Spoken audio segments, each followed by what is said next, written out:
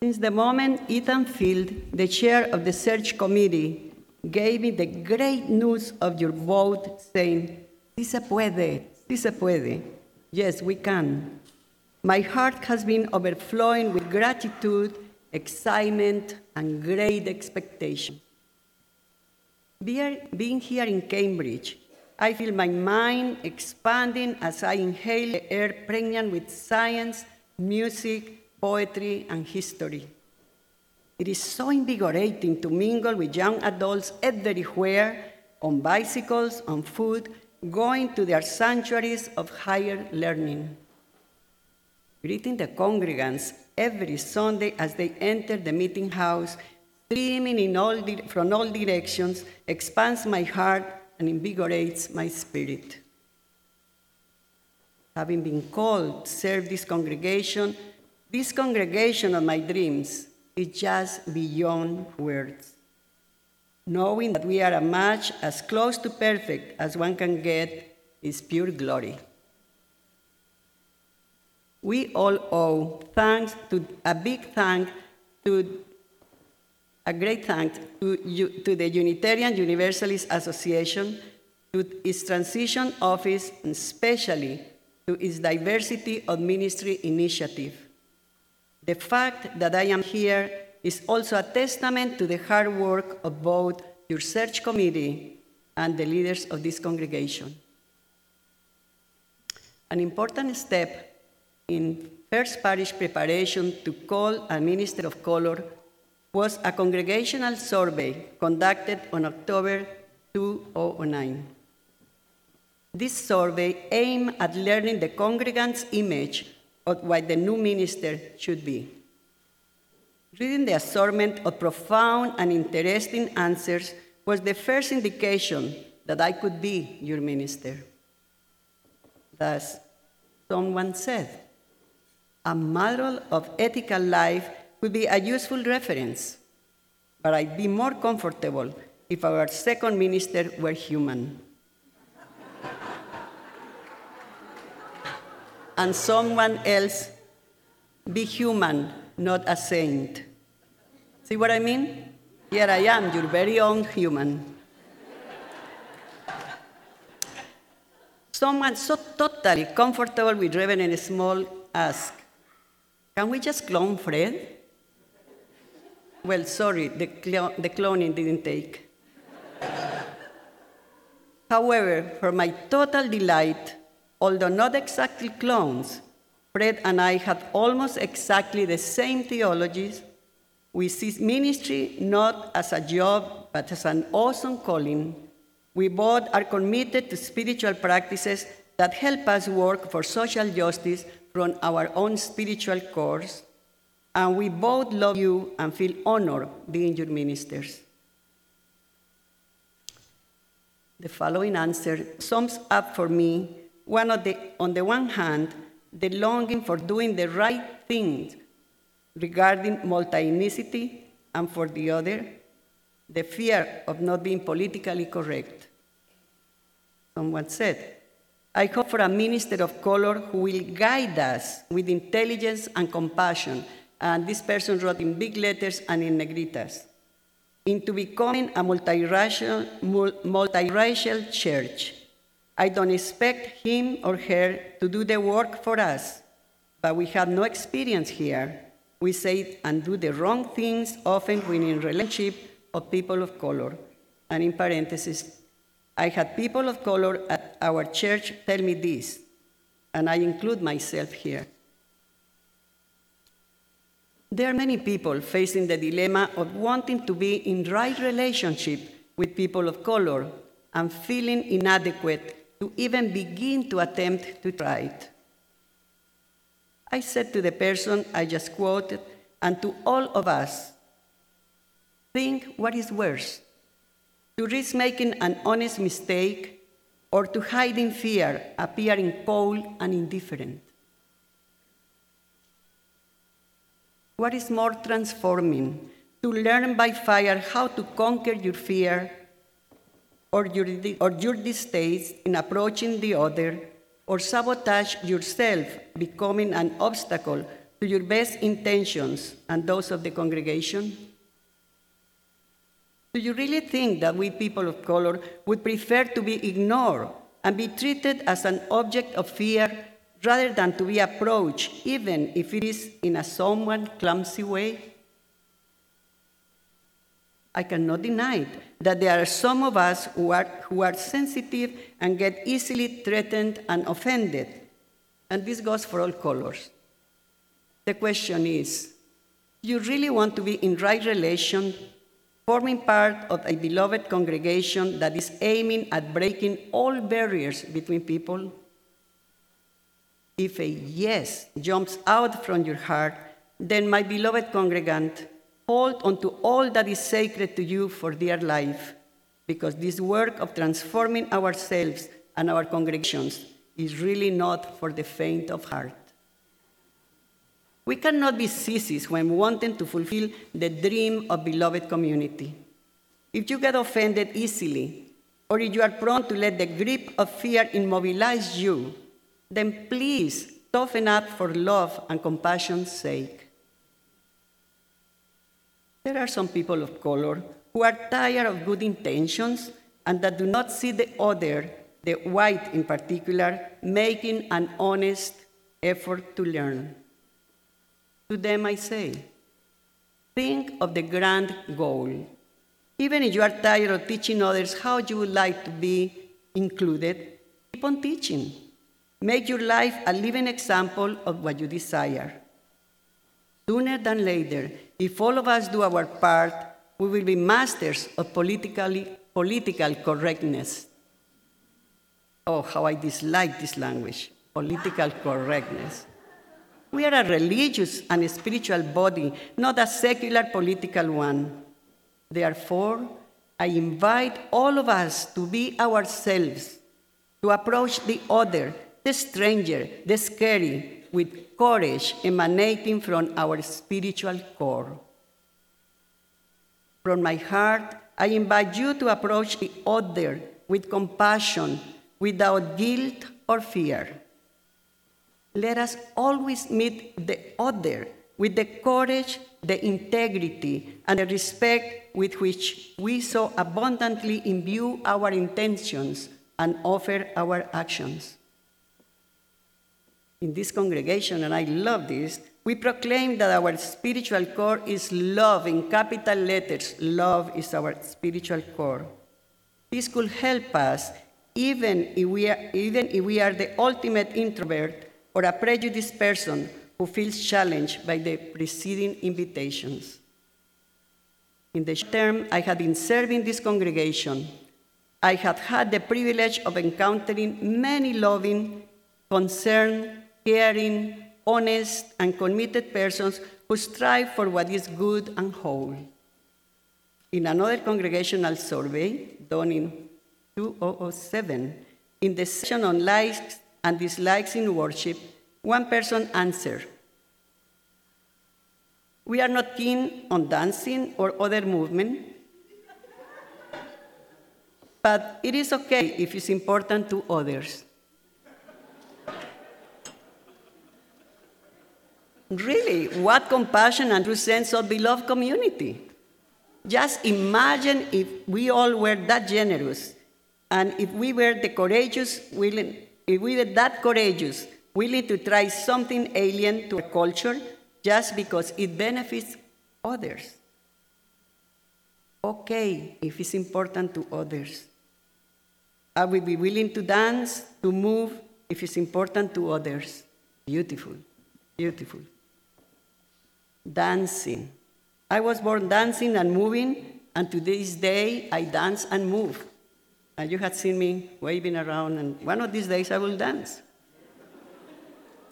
Music and movement is in the DNA of Latinos. Eduardo Galeano, an Uruguayan writer, affirmed this when he wrote, "The church says my body is a sin. The mass media says my body is a business. My body says, I am a fiesta."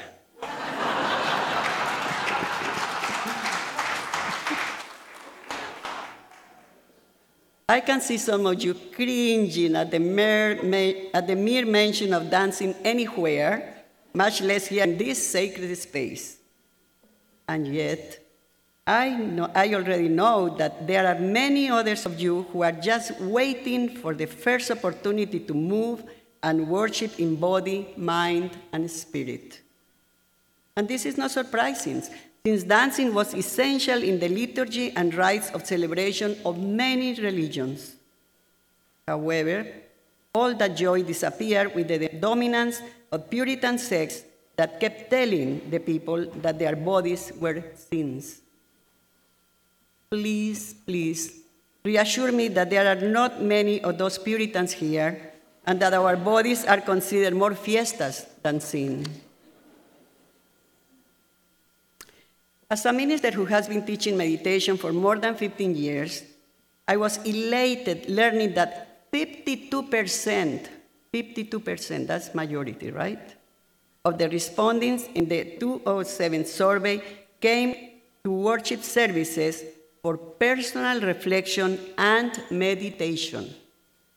Another third said that they came looking for an uplifting emotional experience, while another, perhaps more daring 17%, answered that they came for mystical spiritual experience.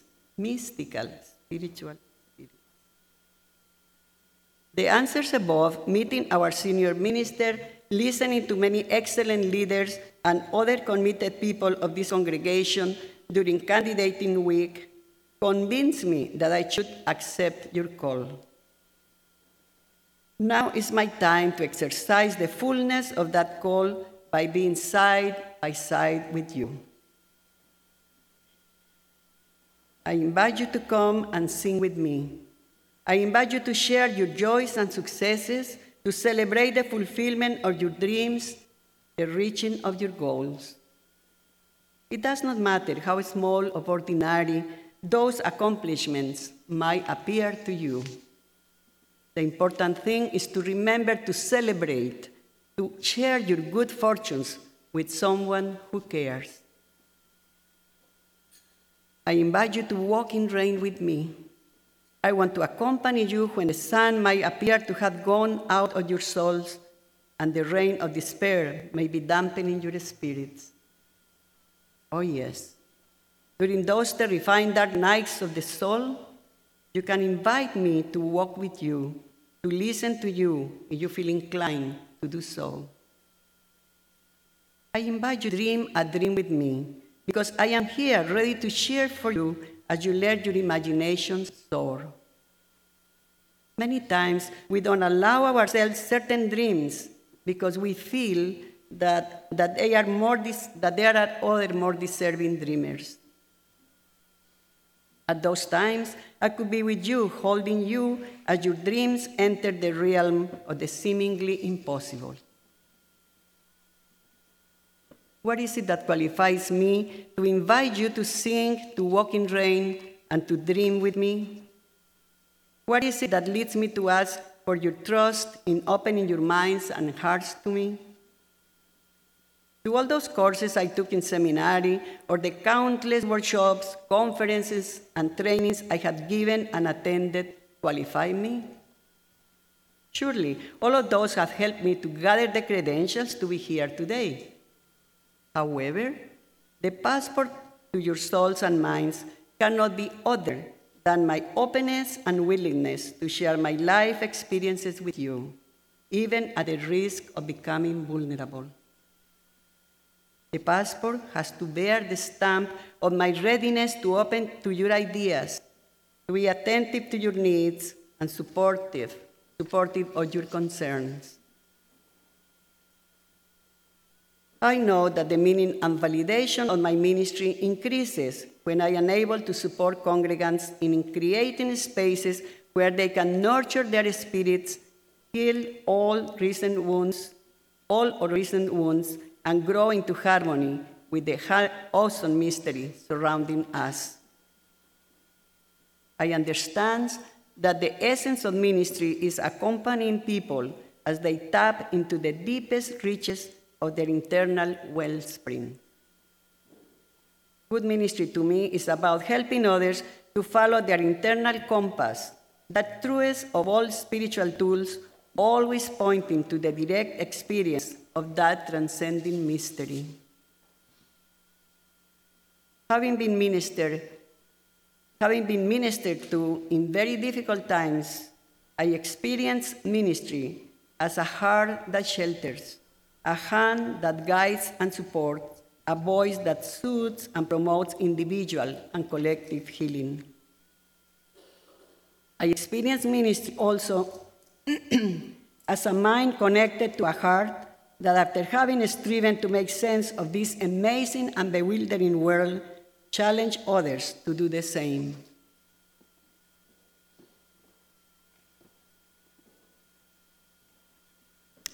Fernando Botero, the Colombian painter, famous for his round forms and his ample volumes in paintings and sculptures, said, "When you start a painting, it is someone outside of you. At the conclusion, you seem to move inside the painting." Just like ministry.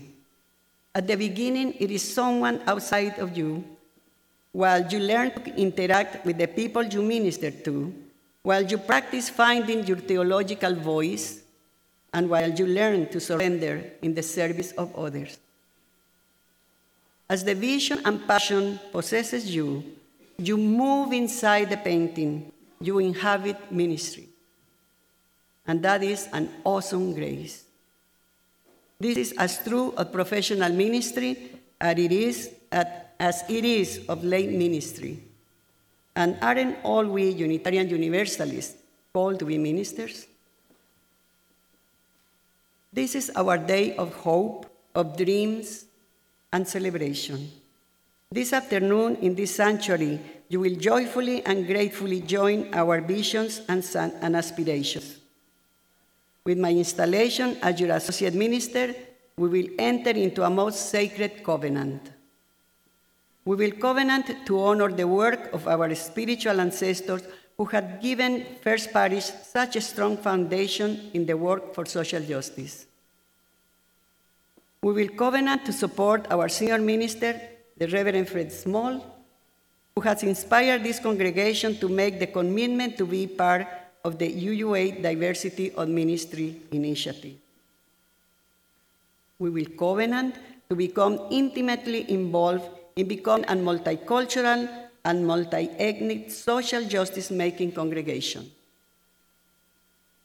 To help us keep this covenant, I come with excellent experience and credentials. Just read my vitae, meet my family this afternoon, and talk to my new husband, Sam. And thanks for allowing me to brag a little. When you see my family, you will see all colors, all sizes, all sexual orientations. It's a rainbow family and a multicultural family. And I'm very proud of them and love them immensely. We will covenant to join Reverend Small, the Standing Committee, and the Transformation Team in their commitment to make sure we all get informed and educated on how to create and inhabit beloved community. If we all accept and do what is important to fulfill this covenant, soon, without noticing, you will see, we will have become masters at attending the call of love. One day, we can look at each other in this sanctuary and in the parlor and everywhere in this beautiful building and be in awe of the amazing tapestry we will have created. We will realize then that we have interwoven all kinds of theologies, cultures, ethnicities, languages, disabilities, sexual orientations with our own. That day, we will have fulfilled our cherished dream, and our seal, our denomination, and all our families and friends will be truly proud of us. That day, we will have shown the cynics and the naysayers that sí se puede. Today, together, we begin with renewed resolve a historical journey, walking on the most sacred path human dreams. Guided by our vision, we will pay heed to the commanding voice brought forth from the intimate chambers of our beings. We will answer yes to that voice calling us to heal the world with our care and love. Blessed be, and amen.